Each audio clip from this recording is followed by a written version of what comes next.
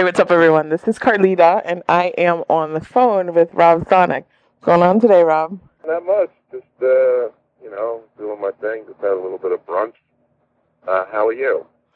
I'm good. I'm good. Well, I'm excited to talk to you because I'm also from the Bronx, Oh, right on. born and raised. So, you've been on tour. You're taking a break, right? You've been on tour for the past couple of weeks with ASAP and DJ Abilities. Yeah, and Homeboy Sandman as well, and DJ Sosa. Yeah, we've been on tour since the beginning of January. So we started on the West Coast, and we just did our Northeast, Midwest kind of thing. We started in February, and we just finished up. I got about 3 days off, so I'm good. Then we hit the southern United States and get to go see them and eat barbecue, and I don't know, we'll be in Texas for quite a while. I feel like anytime you go to Texas, you got to be there for quite a while because it's so big. Yeah, that's true. We're going to go to Florida as well, too. So we're going to all those places. We hope everybody comes out to see this. So, what's been the funniest moment on tour so far? Oh, God, there's been a lot. Funniest moment of the entire tour so far, let's see. Could be, we invented this game.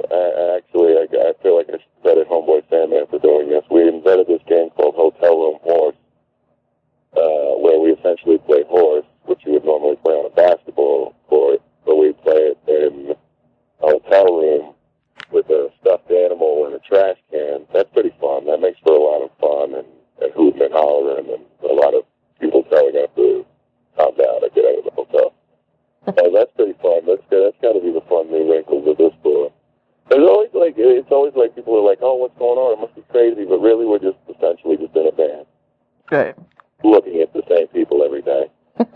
Mm-hmm. Looking at each other's heads all day. And we play, we have in our band, we have an Xbox, so we play a lot of, NBA jams. So that's fun. We like, it's just kind of boring. It's essentially like being in your house, but with like your boys and chilling, but you're on your way to... But you're on the road. Right, exactly. You're moving. Yeah. Sort of like having a mobile home. As close as I've ever come to living in a trailer. Right. Travel. So, yeah, no, it's cool. It's like a circus, I guess. How did you first connect with LP?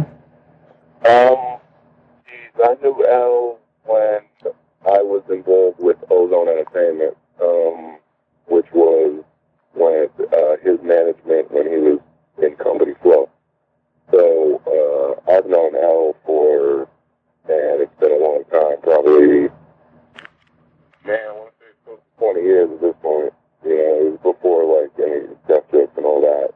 We were managed by the same person, and we would see each other at the studio. We were recorded out of the same studio down on Pearl Street in Manhattan, and we would see each other, and then eventually we both, did hip hop. I was doing a little something different with the group called Sonic Thumb, but it was more like spoken wordy, kind of ethereal vibe kind of stuff, ethereal. I don't know. I can never say that word right. Whatever. So I feel like we were doing some different things, but we both sort of, just by working under the same management and seeing each other all the time, we just became friends like that. We would see each other at the parties and run into each other. Recording sessions, he'd be coming out of one, I'd be going into one, him and Len, and I would see those guys, and I would just, we'd eventually just say, oh, what up? Yeah, this and this and that. And obviously hip-hop was our common bond. Yeah. Yeah. So it seemed like it was kind of a collective, right? Like a Native Tongues collective almost. Well, it was, and it was. I mean, essentially, it was people that were doing progressive hip hop for the time.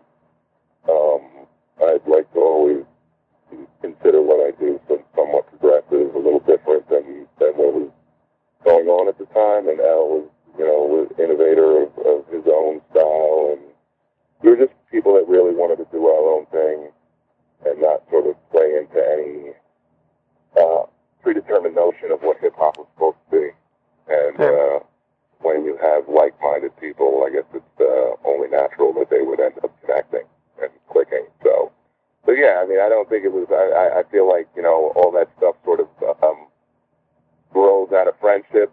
You know, I would imagine that all crews sort of do that.